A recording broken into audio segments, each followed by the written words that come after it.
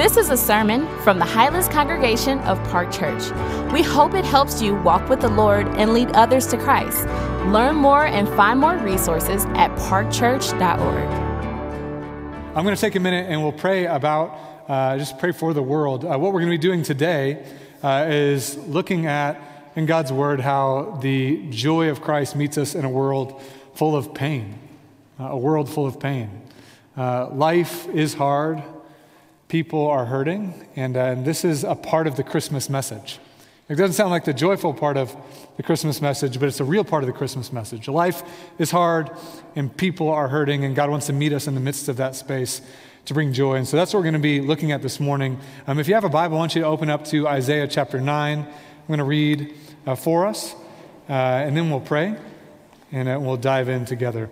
We're in Isaiah chapter 9. This is a prophecy from Isaiah, from the Lord himself through Isaiah to a people who are experiencing a lot of pain. We'll talk about why they're experiencing that pain, what it looked like, but they were a people experiencing anguish, gloom, distress, oppression, brokenness within their community, and into that space the Lord gives them an incredible prophetic hope. And so here it is. This is Isaiah chapter 9. I'm just going to read verses 2 and 3. The people who walked in darkness have seen a great light. Those who dwelt in a land of deep darkness, on them light has shone. You have multiplied the nation. You have increased its joy. They rejoice before you as with joy at the harvest, as they are glad when they divide the spoil. This is the word of the Lord. All right, we're going to take a minute and talk about how God meets us in the anguish to bring joy into the hurting world. And so would you join me as we pray? Holy Spirit, you are with us, you are among us, and right now we confess how much we need you. All around this room, there are different experiences of pain, and all around this world, there is so much pain, there's so much hurt, there's anguish and gloom, there's darkness, there's suffering. It's coming in various ways, to various degrees and various forms, and you're attentive to all of it. So I pray right now for each of the men and women and children in this room that you would draw near to them, to those joining us online, that you would draw near to them, that you see them, you know them, that you love them. And would you meet us in the joy?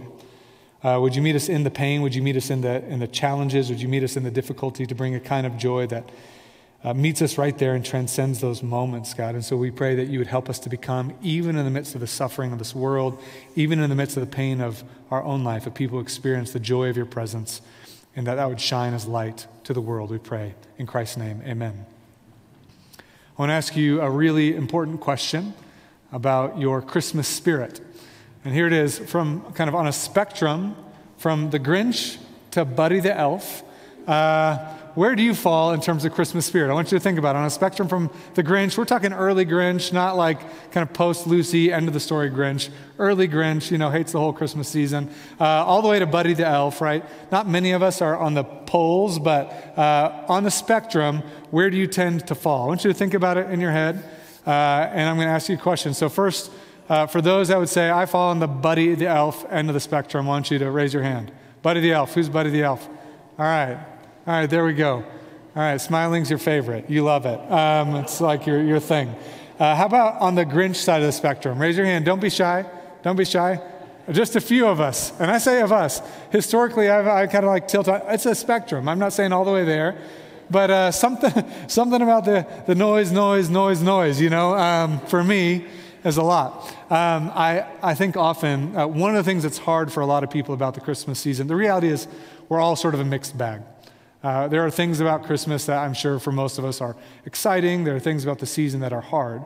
And part of the reason why Christmas can be hard for so many people, and the parts of it that are hard, is there's something about the phoniness of like the kind of 'tis the season to be jolly thing that's hard for many people, including me, right? The thing about that line, 'tis the season to be jolly, fa la la la la la la la la. Like the song itself is like sarcastic. I mean, it's kind of acknowledging like, not really, like even the fa la la thing is like, all right, is it really? And something about that sense of like, hey, we magically enter into this season where we just like paste on smiles and be happy because it's the season to be. It's hard for people who don't feel that. Maybe it feels good in some ways to kind of like get out of the kind of like the pain of life and the sorrows of life, but it doesn't feel as like anchored. It doesn't feel as real. And so there are things about the Advent season that meet you in the space to give real sense of joy and meaning in life. And it's not kind of a path of suppressing the pain of this life and pretending like all of life is happy and joyful and kind of singing all your favorite Christmas tunes. But there are, for example, in some of the songs we sang today, like incredible hymns about how God has met us in this season to bring joy into the pain. We just sang, "Oh, come thou dayspring, come and cheer our spirits." That means like to give a sense of happiness and joy and exhilaration to our spirits by thine advent here. By your coming, bring cheer to us. And then it says, drive away the shades of night and death's dark shadows put to flight. Right? The chorus of that song is rejoice, rejoice. Emmanuel shall come to thee, O Israel. Like God with us shall come and meet you in the darkness, meet you in the shades of night, in the gloomy anguish that we all experience as human beings.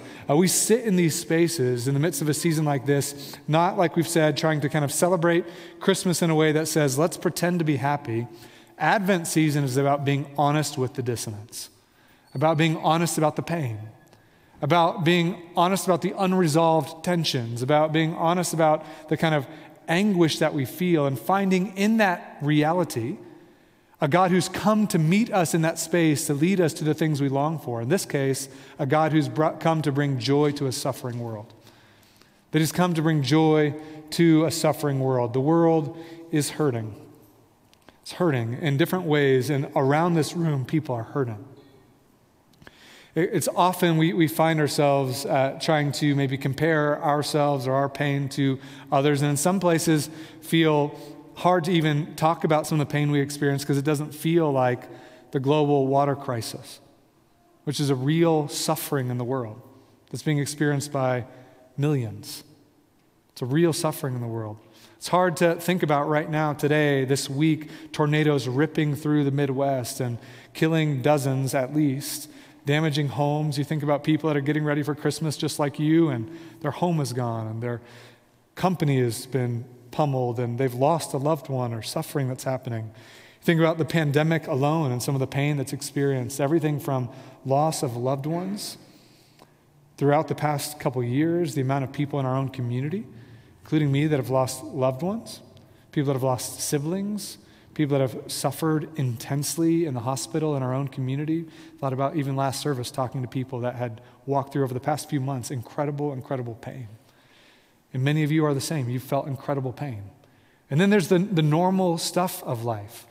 The normal challenges, divided relationships. You have a brokenness as you think about the holiday season and going to see family. At some point that was fun, but this year you're kind of walking into a family situation where you and your parents or your in-laws or whatever have a different opinion about vaccines, and it's been complicated and overwhelming. Or you have this tension that happened over the past couple of years about how you approach the different social issues in this world. Or there's estrangements between parents and children, children and parents. These are the real things of life. And Christmas is about how God has come to meet us in that space. It's not a very encouraging start to the sermon, right? Welcome to Park Church. Glad you're here. You know, it's like, life is hard. Glad you're here. It is. It's really hard. And God has come to meet us in the reality of those spaces. There are global trials. There are day-to-day trials. There are relational things. There are emotional things. There are addictions. There's just the sort of difficulty of life, the sort of Murphy's Law of life that just challenges us all. Are you guys familiar with Murphy's Law? Murphy's Law is like if things can go wrong, they do, right? Like I always think about it with home construction projects. This Friday, I was going to just replace just a basic old light fixture. You know, when you move into a house, you've got the old light fixtures that are nasty and weird. And you're like, you need to get, finally 7 years later, I'm like finally replacing the one in our kitchen. Should be pretty quick. Remove an old light fixture, put a new one up in there. No biggie. Right? And then the whole, the wires are like brittle and breaking. I'm like, that's not good. You climb up in the attic and you're like, oh, there's a lot of not good wiring here. And so, hours later of like replacing all this wiring, that's Murphy's Law. This should have been easy, and it didn't end up being easy, right? You're like crawling around in the attic. I've got like insulation, old school insulation, like fiberglass that gets in your skin all over me. And I'm like taking longer, then I'm running to meet with a friend. I don't have time to shower, so I'm just like, just like the whole time. It's like, that's life. It's like, this should have been easy. And now I'm like itching all the time, That's not life, but you get it, metaphorically, right? There's like, it's hard. Something that feels like I have a longing for a family and my family and for my job and for my relationships. And if I just do it this way, it should get better. And right, a couple years ago, for the first time, I got into the Michael Hyatt Full Focus Planner. And you like sit down and you plan out your year and you make your goals and how's it going to look. And the first time I did that was like January 1st, 2020. So just like imagine how my goals ended up. Wasn't good. I'm not doing that anymore. That was a waste of a full day. I was like, I'm going to plan, I'm going to be intentional and order my life around all my goals this year. And when I finish this year, I will have accomplished all of these things. I'm just going to organize my goals around my days and all these priorities. And then like life happens, right? 2020 happened in that case. But that's just like, this is what it is. It's challenging. And there are light things that we can like laugh about. There are kind of ordinary challenges. And there are deeply painful things. And the question we have to ask is, how do we deal with that? How do we deal with that? So the first thing I want to pay attention to, which is going to be a little bit depressing, is just this fundamental truth about reality. Life is hard and the world is hurting. Life is hard and the world is hurting, and your own experience shows it, and paying attention to the world shows it. The question is, what do we do with it? What do we do with it? Tim Keller, in his book, Walking with God Through Pain and Suffering, says this. He says, no matter what precautions we take, no matter how well we have put together a good life, no matter how hard we have worked to be healthy, wealthy, comfortable with friends and family and successful with our career, something will inevitably ruin it. No amount of money, power, and planning can prevent bereavement, dire illness, relationship betrayal, financial disaster, or a host of other troubles from entering your life. Human life is fatally fragile and subject to forces beyond our power to manage. Life is tragic. Merry Christmas. Life is tragic. You can't escape it. So what do we do with it? In that same book, he talks through the major worldviews in the world, kind of represented by different religions, and how they tend to address suffering. One of the main things you kind of can look at when you're looking at a study of religions and a history of religion is, how are these religions making sense of suffering? In one sense, it's a fundamental task of religion, just generally speaking, in human psychology and experience, to understand how are people making sense of the pain in this world. Where did it come from? What caused it? What do we do in it? Where's it headed? And so here are the four things that Keller talks about. One, he talks about the moralistic approach.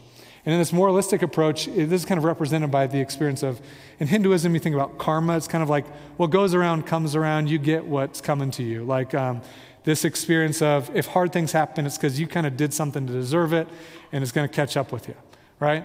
Karma. Or if you're doing well, it's going to catch up with you, and things are going to turn out all right, either in this life or in the next, or maybe even the pain in this life is because of something that you did wrong in the last life. This sense of whatever we get is what we deserve. And so sometimes in that approach, maybe at a more kind of street level experience, it's a sense of like, when you experience pain, it's like, what did I do to deserve this? As if I'm experiencing pain, I did something to warrant this.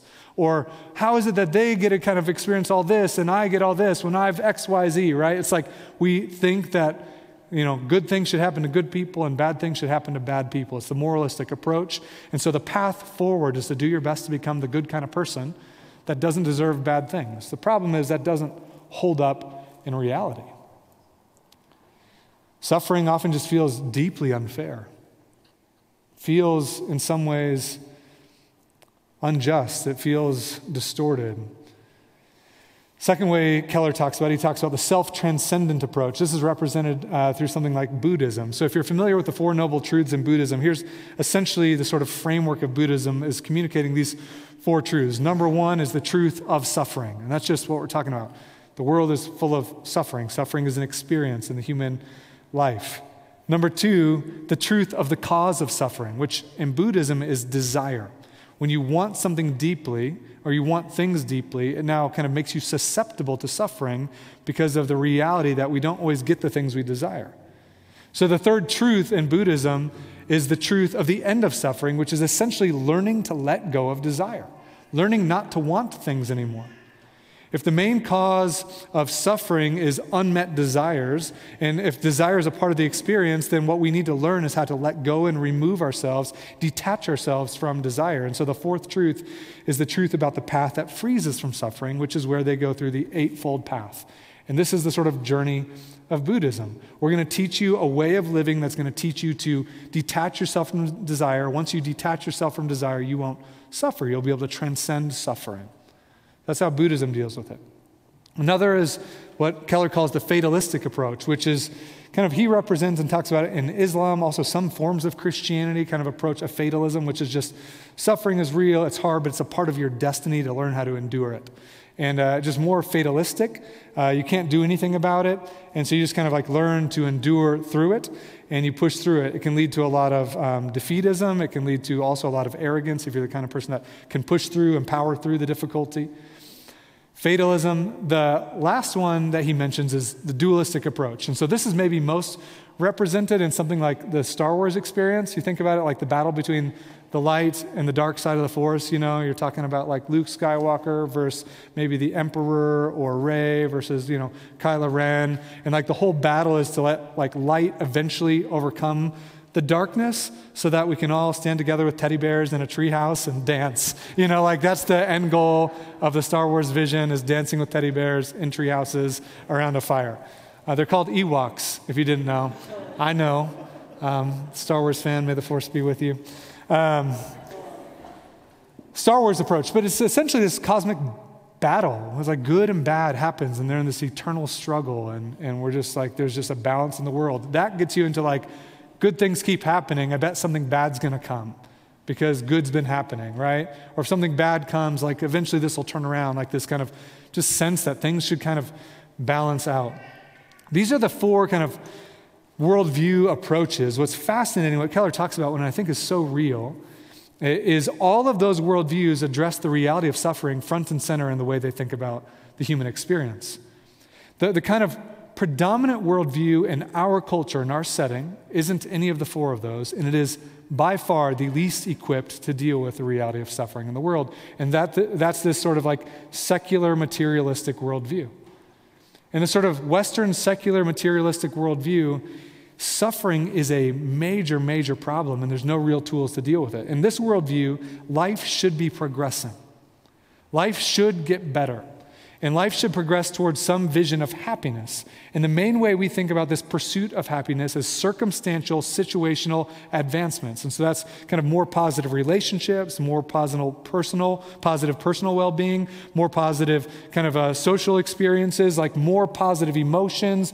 Just everything should be getting more positive. It should be, again, continuing to like kind of make progress towards this happy experience. And in that worldview, which dominates Denver culture, and dominates most of the societies where most of us have grown up. It's the sort of air we breathe, it's the water we've drank from a young age, as life should keep getting better. Now, suffering, pain, difficulty is a huge interruption, setback, or obstacle in the main meaning of life. The main goal of life is improvement. Suffering is now an obstacle, it's an interruption, or it's a setback that needs to be avoided at all costs. We begin to frame happiness as the absence of pain. Happiness is the absence of difficulty. Happiness is the absence of sadness. And that has never been a major part of kind of worldviews, where we think the main path forward is to kind of avoid and dodge and kind of find ways out of suffering. It's just not real in the human experience, and yet we try so hard. We try so hard to do it. And so we find some ways to try to avoid it, right? And so you move to Denver because it feels like Denver is going to be a more exciting experience. And so you kind of construct a life and you have these goals in life, and many people make a lot of progress towards that kind of idealistic vision of life for a while. And so you're kind of personal like health and wellness, and you want to kind of start running and hiking more and more, and then you twist your knee and it's taken out, or you get stuck with some illness that makes it hard to do that kind of a thing. You have this vision for what your family should be, and there's setbacks and challenges and difficulties. You think about what your career is going to be. We talk about this again and again, but we keep bumping up into the reality that life is harder than we expected it to be. It's challenging. And so once you start feeling that, now you have to think of some way to deal with it. And our society gives almost no tools to help you deal with it. And so if we can't avoid it, now you got to find some way. And so there are all sorts of ways to do it. You can try to escape those negative emotions through, your social medication of choice or narcotics or whatever it would be, some way to numb or minimize or escape it. You try to drown out the pain that you feel internally with more activity and busyness and positivity, the sort of, the Ted Lasso version of, if you watch that series, like you can tell from the very beginning, this happy guy is hurting. He's hurting. And you can tell at the very beginning, if you're familiar with sort of like an emotional journey at all, you're just like, oh, this person, like his positivity is over the top, and you can just tell something is deeply painful, but he believes and he's happy and he's fun. And, I'm from the Midwest, and I like get that sort of like warmth, right? I always say to people, I appreciate you. And then like Ted Lasso started doing it, and it became like really kind of Midwestern cliche. And now every time I say I appreciate you, I like feel like, I got to think of a new thing to say. It's like super Midwestern. I'm like, I think I really do appreciate you, John. Kansas. I appreciate you. I think I really do. But apparently it's something that we're known for saying in Kansas. So anyway, but you have this like positivity, right? This sense of positivity and just, hey, keep going and be optimistic.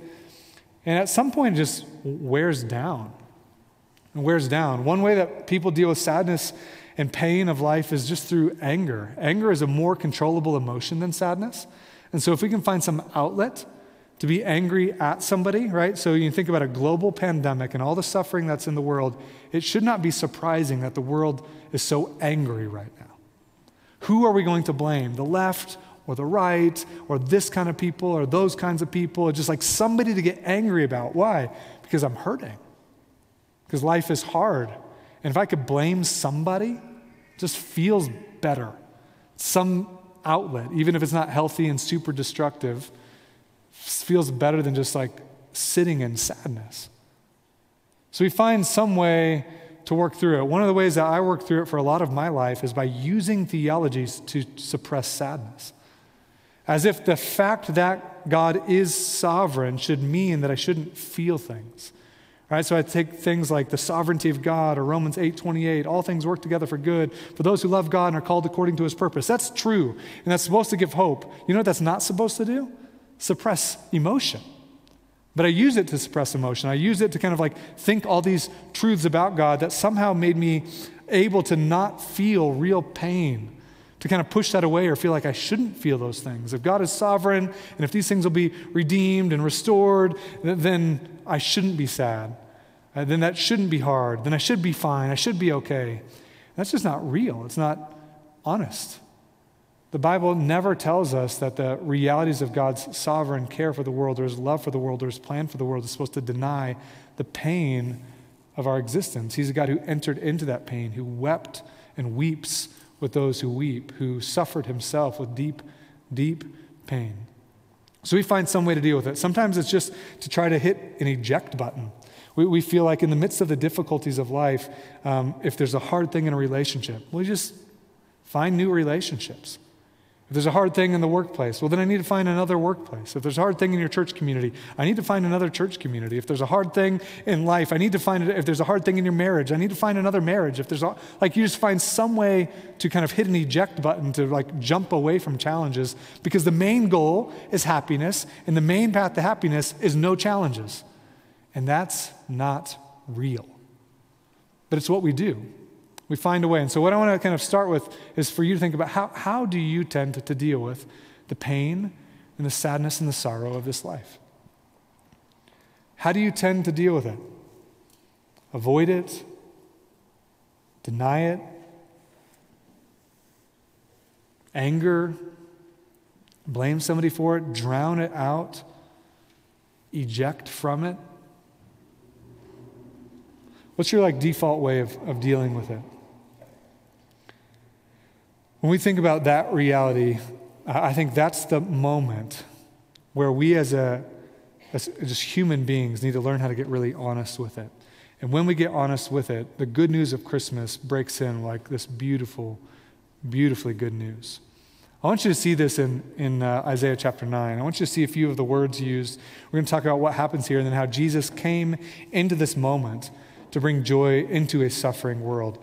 I want you to look in Isaiah 9, we'll look at chapter 8, verse 21. This is looking at the people of Israel and this experience of darkness and pain. The nation of Assyria has pummeling the northern tribes. The nation of Babylon is coming and is going to absolutely devastate and destroy Jerusalem and the southern tribes of Judah. And it's into that kind of experience that this is describing. Verse 21, they will pass through the land greatly distressed and hungry. And when they are hungry, they will be enraged and will speak contemptuously against their king and their God, and they will turn their faces upward. And then they will look to the earth, but behold, listen to these words, distress and darkness, the gloom of anguish, and they will be thrust into thick darkness. The words that the prophet is using to describe the experience of the Israelites, things like gloom of anguish, thick darkness, distress.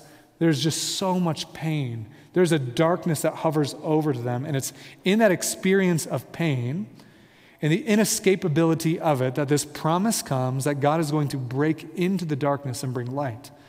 And that light is going to bring to the people in darkness an experience of joy. And that's that prophecy we read, chapter 9, verse 2. The people who walked in darkness have seen a great light.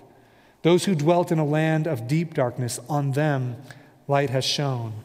You have multiplied the nation. You have increased its joy. They rejoice before you as with joy at the harvest, as they're glad when they divide the spoil. The idea is this people group who are walking in incredible pain.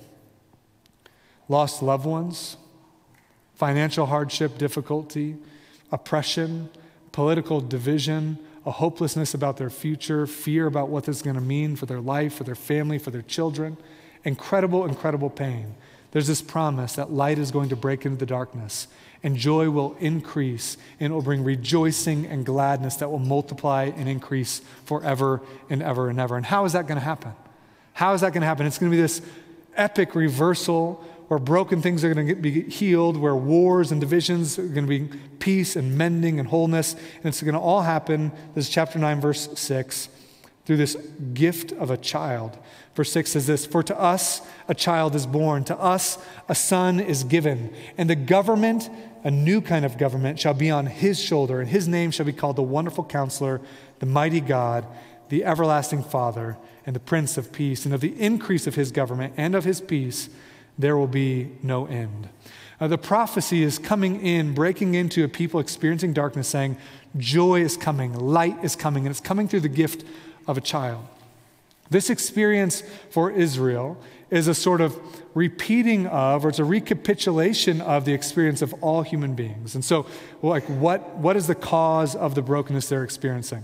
If you go all the way back to the Garden of Eden, the people of God in the presence of God experiencing joy with him. And when humanity decides to reject the reign of the king, there is a brokenness in that relationship, and it brings what, in biblical terms, we call the curse into the human experience. And that curse, in the kind of words of that famous hymn, Joy to the World, the curse is found all over the place. There's an exile from the presence of God. There's division in relationships. There's brokenness in the world that leads to things like disease and pandemics and tornadoes and natural disasters. There's political divides and injustice. There's oppression and those who experience suffering. There's trauma and brokenness in every kind of way. That is the curse. And that is an experience being away from the presence of God. What Israel's experiencing here is sort of a retelling of that story in their national experience. They've rejected the reign of God, and now they're feeling that brokenness in that covenantal relationship. And the promise is saying that God is going to send a child in and is going to restore what has been broken. So if you fast forward in the story, this is the sort of like moment that brings these songs, O come, Emmanuel, ransom captive Israel, that mourns in lonely exile here until the Son of God appear, until that child is born. Then when the child is born, rejoice, rejoice. Emmanuel shall come to thee, Israel. And that happens in Luke chapter 2. I want you to see this in Luke chapter 2 for a moment. And then we're going to talk about, so what does this mean for our life? We can talk all day about Jesus came to bring joy to a suffering world, but what does that mean for our life here and now? Look with me, Luke chapter 2. This is in the famous section, think about Linus, in Peanuts, Charlie Brown Christmas Story. This is that moment where he reads the Christmas story, makes sense of the meaning of Christmas. Charlie Brown's really annoyed by the commercialism of Christmas. And Linus is like, this is what it's about right here. And he reads this. And in the same region, there were shepherds out in the field, keeping watch over their flock by night. And an angel of the Lord appeared to them, and the glory of the Lord shone around them, and they were filled with great fear. These shepherds were marginalized people. They were ostracized socially. They actually suffered economically in a lot of ways. And they're experiencing sort of the pain. They're grossly looked down upon among the Israelites. The Israelites as a whole are being oppressed by the Romans. So these are the sort of least of the least of the least kind of community. And in the midst of that experience of life and probably the darkness that they carried around with them, mostly probably marginalized from family, there's an incredible, incredible gift. And an angel of the Lord appears to them, and they're filled with great fear. And the angel said to them, don't be afraid, for behold, I bring you, listen to this, good news of great joy that will be for all the people. I'm bringing you good news. The word there is gospel. I'm bringing you a gospel about joy. Good news about joy for everyone. And it's not just joy, it's a great joy. It's mega joy for all people.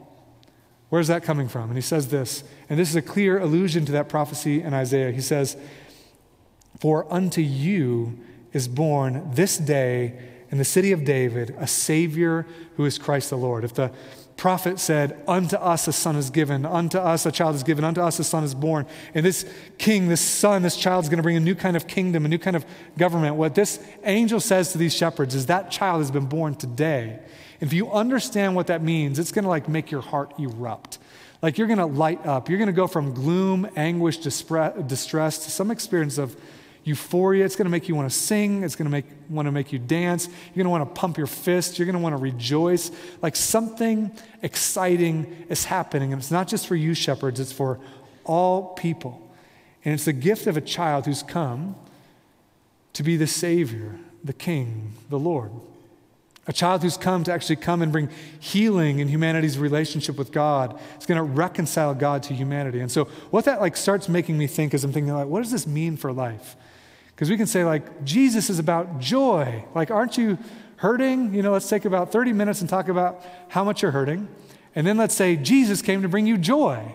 And then let's go out and feel joy. Does that work? We're all hurting, but Jesus came to bring joy. Oh, good, okay. But I'm still hurting and I still don't know what to do with that pain. So what do we do? What does that mean for our life? Well, what is the kind of joy that he's bringing? Biblical joy again and again and again is something that is not the way we think about it. Biblical joy is not the absence of pain.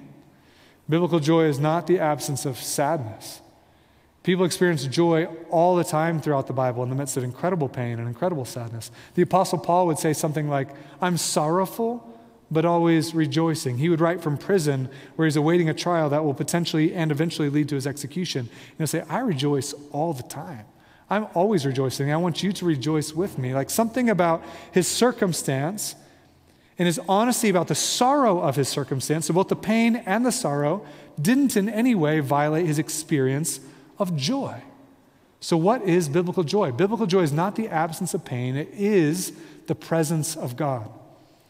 It is the presence of God. It's the experience of God's actual presence with you in the midst of any kind of circumstance that can give a real significant anchoring and joy. And so you have the psalmist will write something like, in your presence is fullness of joy. At your right hand are pleasures forevermore. In the face of betrayal, a brokenness of the kingdom, real divisions, a loss of a child, all these incredible pains, it says your presence brings joy.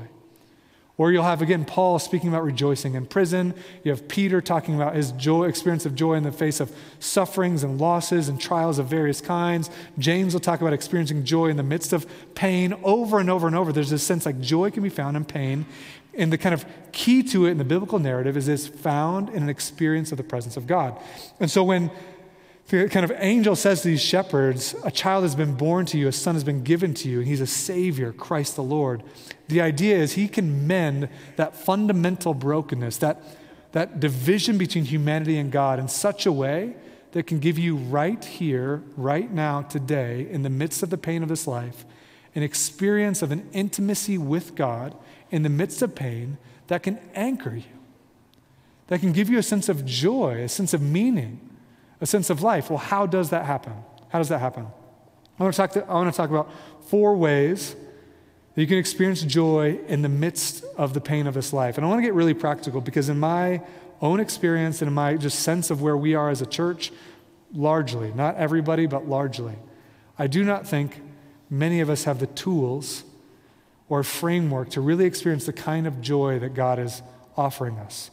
I think we still try to live by that sort of progressive narrative that the main path towards joy is to get through the pain until I finally kind of get to this space of life where there's a clearing and the sort of thorns of life are finally cleared out, and then finally I'll experience joy. And I'm just here to tell you, that's not real. That's not real. Like that kind of hope will be disappointed again and again, and will leave you disappointed again and again. So the first thing I want us to see as we think about how to fight for joy in the midst of the suffering of this world is, number 1, embrace the reality of suffering. Embrace the reality of suffering. There's a book by John Tyson called The Intentional Father, and he's talking about just how to raise children, how to help people go from like children to mature, like stable, healthy adults. And like you actually have to help children kind of like progress to a point of maturity. And in it, he talks about these, he calls it the 5 shifts. And he quotes a guy named Richard Rohr, who's a Catholic friar, who wrote a book called Adam's Return. Richard Rohr in this book is talking about all these societies throughout human history who have had initiation rites for kind of like, in particular, young boys entering adolescence, so age like 12, 13, and the fundamental truths that societies have sought to teach their children throughout history. Here are the 5 things that many, many, many societies throughout history have thought these are important things to teach our children as they grow into adulthood. Number 1, life is hard, right? Makes you think about that line from Princess Bride, life is pain, Highness. Anyone saying anything different is trying to sell you something, right? Like life is hard. It's like to be a mature adult, you have to come to terms with that. Number 2, you are not important. Sounds like our cultural messaging, doesn't it? No? No, it doesn't sound anything like our cultural messaging. Number 3, your life is not about you. Your life is not about you. Number 4, you are not in control. And number 5, end with like an encouraging one, you are going to die. The 5 things that are important for a person passing from like childhood to be a mature, healthy, stable adult. Life is hard. You are not important. Your life is not about you. You are not in control, and you're going to die. If you can come to terms with those things, you can be a really productive, life-giving member of our society. How many teenagers are currently coming to terms with those things, right? Like, not many. We're like not even trying. We're living in some like illusion that that's not true when all societies throughout human history have been like so obviously committed to that kind of understanding of reality. Now, in the Christian worldview, we have like framework to see those through a lens of hope and a lens that's not leading to incredible despair, but this is real for us. It's real for us. And you think about Jesus saying to his followers, in this world, you will face trouble. But take heart, I've overcome the world. You think about Job, in the book of Job, it says, man is born to trouble like the sparks fly upward from a fire. Just like if you start a fire and sparks are going to fly up, just like when you start living, the sparks are going to fly.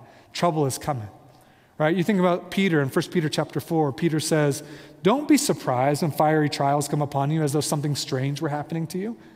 Listen to that. Don't be surprised when fiery trials come upon you as though something strange were happening to you. What do we think when something hard happens to us? We're surprised. This is crazy.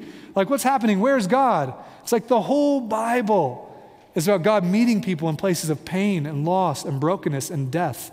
The most fundamental claim of Christianity is God meets us in our failure to be human, sin, and in our reality of what sin has brought, which is death. He forgives us of our sin, and he resurrects the dead. He meets us in the pain. It's the fundamental claim of Christianity.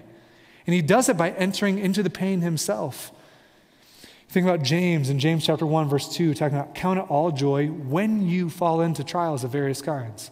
1 Peter chapter 1, you have this hope that is undefiled, unfading, imperishable. It's kept in heaven for you. Though now, for a little while, as is necessary, you're being grieved by various kinds of trials. It is over and over and over again in the biblical story, trials and suffering and pain is a part of the human experience in this age of existence. And so when we experience pain, we're like, something crazy is happening and this is really hard and I need to find a way around it. What would it be like to be like, this is a part of the human experience. I wonder how I can learn to live in this space in ways that aren't hopeless and defeatism. How can I learn to operate? How can I learn what might God be doing in the midst of the pain? So I want to ask you this question. One is, what is hard in your life right now? What is hard in your life? Where do you feel the pain in your own life? You don't have to compare yourself to others. You don't have to measure it up. Like, what feels hard to you? And how do you feel about it? What are the emotions you experience around it? I feel like in my own life for years and years and years, I could feel hard things, but my main path through is like, I'm fine, it's going to be fine, it's going to be okay, just like push through. And like, how do you feel about it was just not even, I didn't even know, that question just didn't compute in my experience of life. Just like, I don't know, like, it doesn't matter. You like, just push through it and find a way forward. And I remember a counselor that had me sit in two chairs. I look at Jason because Jason was in the room, Eric was in the room. And he had me sit in two different chairs processing some painful stuff. And the first one was the light chair. And like, hey, like, what do you see hopeful about this? Like, what the light chair is like, what are your positive feelings about this painful thing? And I had like, oh man, God's working in it and he's growing us and it's going to be okay and all these different thoughts and like positive thoughts. And he's like, hey, I want you to move over into the dark chair. So I like moved over into the dark chair and something erupted out of me that I didn't know was in me. It's like a lot of bad words and a lot of anger and a lot of shame, and a lot of sadness and tears and things that I just hadn't even slowed down enough to like think about those emotions. I'm like, oh, that's in there. I didn't even know. I never slowed down enough to like pay attention.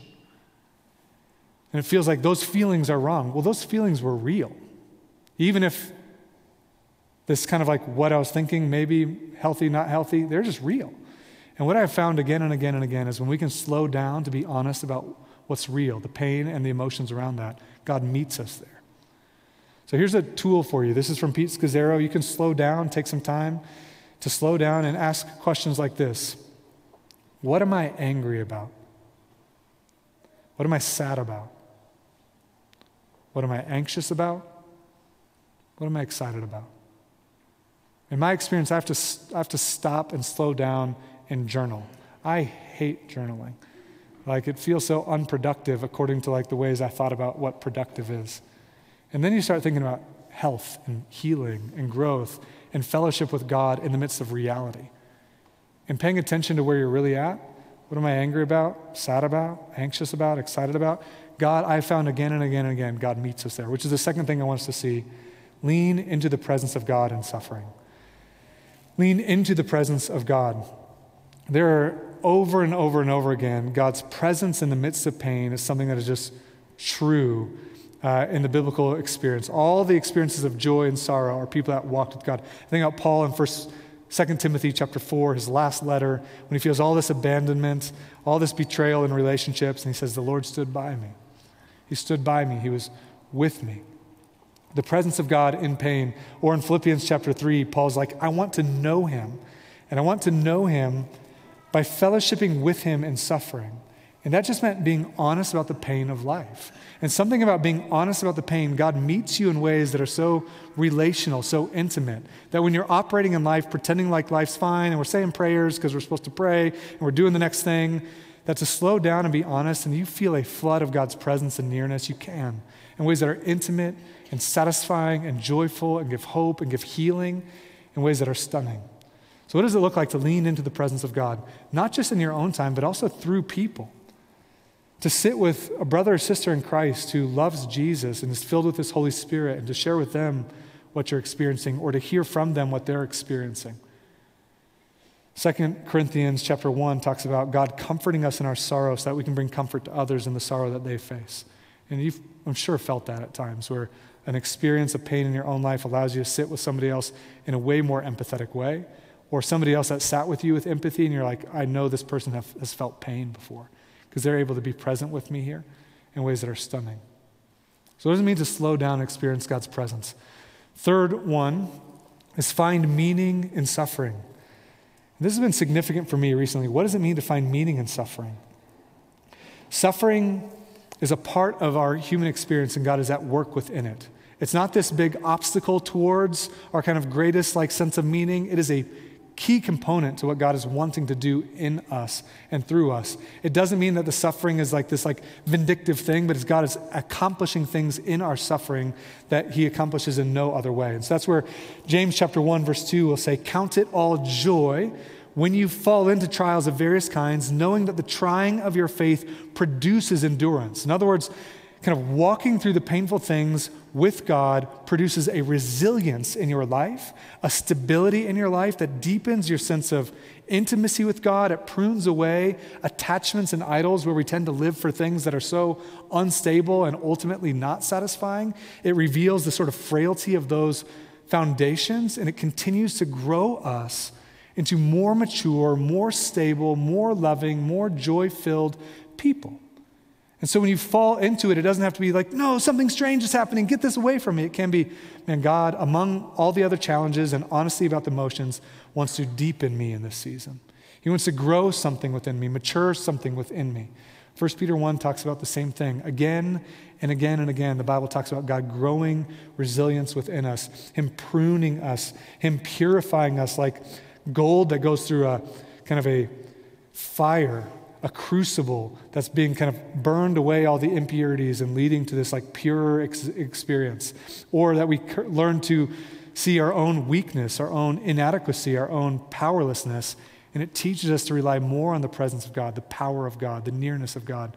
Those things help us grow as human beings. It might not lead you towards your vision of your best life, but you know what it can do? Give you the kind of joy, the kind of hope, cultivate within you a sense of love, a sense of peace in the midst of this world that ultimately is where the deepest sense of meaning comes from.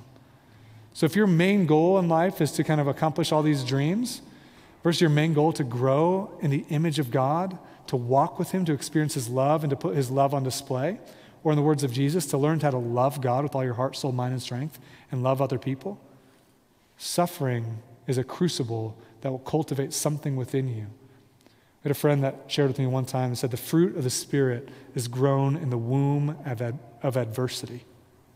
The fruit of the Spirit is grown in the womb of adversity, that in the midst of the pain, God is growing up within us love and joy and peace. There's meaning in the suffering. You don't have to run away from it. You don't have to despise it. You actually can embrace it, meet with God in it, and learn from it. And it can be incredible as you grow as a human being. And the last one is this. Remember that suffering is not the end of the story. It's not the end of the story. It's a part of the story. It's a real part of the story. It's a painful part of the story. You shed tears about it in the story. You have fears about the suffering and the pain in the story. There are incredible losses, to be honest, and to grieve in the story, but it's not the end of the story. The end of the story, and we read it earlier, is about a God who is coming again. That's where we get back to the Advent theme. A God who's come to meet us in it. Not just to give us joy in the midst of it, meaning in the midst of it, his comforting presence in the midst of it, but a God who will eventually and ultimately reverse all of that pain and drive away the shades of night finally and fully. So listen, this is Revelation chapter 21, where John is given a vision of the end of all things in the beginning of the new heavens and the new earth. And he says this, "Then I saw a new heaven and a new earth, for the first heaven and the first earth had passed away, and the sea was no more. And I saw the holy city, New Jerusalem, coming down out of heaven from God, prepared as a bride adorned for her husband. The image is the heavenly realm of God, and the earthly realm of humanity are coming together and marrying once again, where the dwelling place of God and the dwelling place of human beings are one, where the spiritual realm and the material realm are knit together in kind of this intimate relationship the way they were designed to be, where we are walking with God. We are his God. He is our God. We are his people. And we're finding joy with him. And here's what happens when that happens. He says, then I heard a loud voice from the throne saying, behold, the dwelling place of God is with man. He will dwell with them, and they will be his people. And God himself will be with them as their God. He will wipe away every tear from their eyes, and death shall be no more. Neither shall there be mourning, nor crying, nor pain any more, for the former things have passed away. And he who is seated on the throne said, behold, I am making all things new. This is where the story is headed. And so we sit in this experience of this life where there's pain, there's brokenness within us, around us, globally. Some of it feels like trite and like normal day-to-day stuff. Some of it seems devastating, catastrophic, traumatic. So overwhelming to even think about, to even slow down and feel. In that space, there's an experience of God's presence with you, his love for you, his nearness that can actually give you a sense of joy in his presence. In that space, there's a pruning and a refining that gives meaning to this moment. It gives meaning to this moment, like God is accomplishing something in that. And even still, the pain is real, but the pain will not be real forever. The day is coming when God will come again, and the tears we weep in this chapter of the story, the pain we experience in this chapter of the story will be no more. The tears will be wiped away. The pain will be undone. And Paul will say things like, all of the sort of afflictions and the pain we experience will feel light and momentary compared to the glory that has opened up to us in the resurrection life. And this is why we sing, as we sang before, come, Lord Jesus, come. Holy Spirit, come. Like, meet us in the space of this pain. Give us the evidence of your Spirit right here, right now. Give us joy right here, right now, as we consider your presence with us, but also as we consider the promise that you will come and you will make all things new. And a people who can pay attention to the presence of God, find meaning in suffering, and hold on to the end of the story in the midst of the pain can be sorrowful and always rejoicing. And that kind of a joy that's honest, that's real, that's like attentive to the difficulties of this life, that kind of joy will shine like light in the world. Because people want that kind of a joy. But that's the kind of joy that's honest, that's grounded, and that's anchored. And I'm praying that God would actually create in us a people who are honest about the pain, honest about the sadness, who can weep with one another, who can stand with one another, who can hurt, who can grieve, who can lament, and who can do all of it with a sense of unshakable joy. Because God is with us, Emmanuel. And we're going to pray that he would awaken that within us even right now. So let's pray together. Jesus, we right now need your presence. We need to wake up to it. And so Holy Spirit, would you awaken our souls to the reality of your presence? Would you grow within us a sense that you are here? And would you help us to see your empathy as a God who has experienced suffering and pain? Would you help us to see your hand at work pruning and refining and maturing, even if we can't see specific things, that we just have this confidence that you're at work in the pain, that we learn how to be honest about it, but we do so with joy. So would you help us, Holy Spirit, even now? In Christ's name we pray. Amen. Thanks for listening. Park Church exists to make disciples of Jesus for the glory of God and for the joy of all people. If you enjoyed this, make sure you share it with someone. We'd also love to hear from you on social media at Park Church Denver. Lastly, more resources and info are available online at parkchurch.org. Peace and love.